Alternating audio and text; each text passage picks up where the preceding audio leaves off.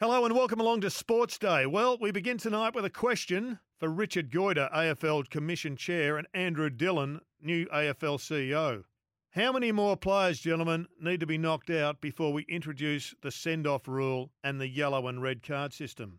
For years under Gillon McLachlan, who was swayed by his experience in the amateurs, where umpires get it wrong occasionally, the AFL has ignored calls for the red card. Well, we're not the amateurs. And it's negligent that we don't have a mechanism to revoke a player's licence to perform on the field if his reckless actions warrant it. On fairness alone, it needs to be introduced.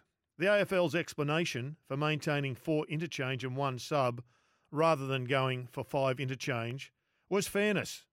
Data evidently showed a sub dramatically reduces the imbalance in results of going 1 or 2 men down on the bench. So the sub remained. Fairness was a priority. And yet they don't apply the same logic to violent actions on the field that totally unbalances the very same outcome. It's bizarre logic. Webster KOs Jai Simpkin and North Melbourne are immediately disadvantaged in both manpower and leadership. St Kilda prospers from a violent action and the AFL ignores the unfairness. The same could be said of Powell Pepper, Tom Stewart, Andrew Gaff, Jordan De Goey and Barry Hall, just to name a few in recent years, where the club of the perpetrator claims the immediate on-field advantage that the AFL seem oblivious to. Of course, the great paralysing fear of Gill and the Commission has been the downside of getting it wrong and red carding an innocent player. They've been happy to put up with a totally flawed system of unfairness in case one person may potentially be unfairly treated. An argument of the lesser of two evils, I get it.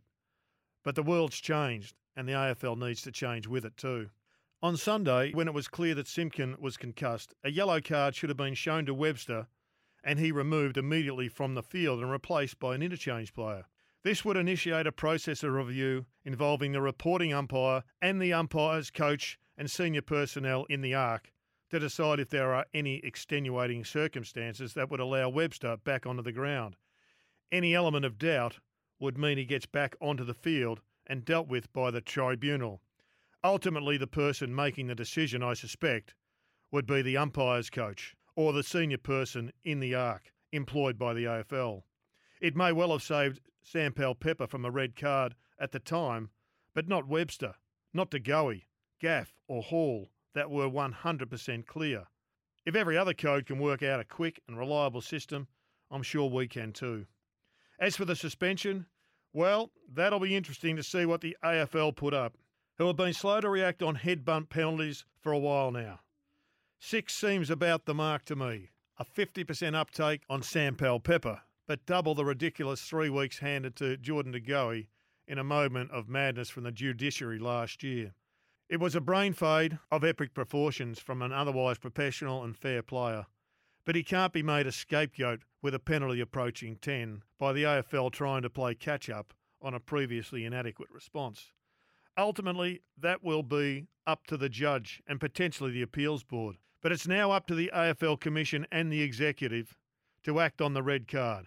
For maintaining the current position would show a level of tolerance for on-field violence and inequity of outcome unworthy of any governing body. Kane, it's going to be an interesting 48 hours. Welcome to you.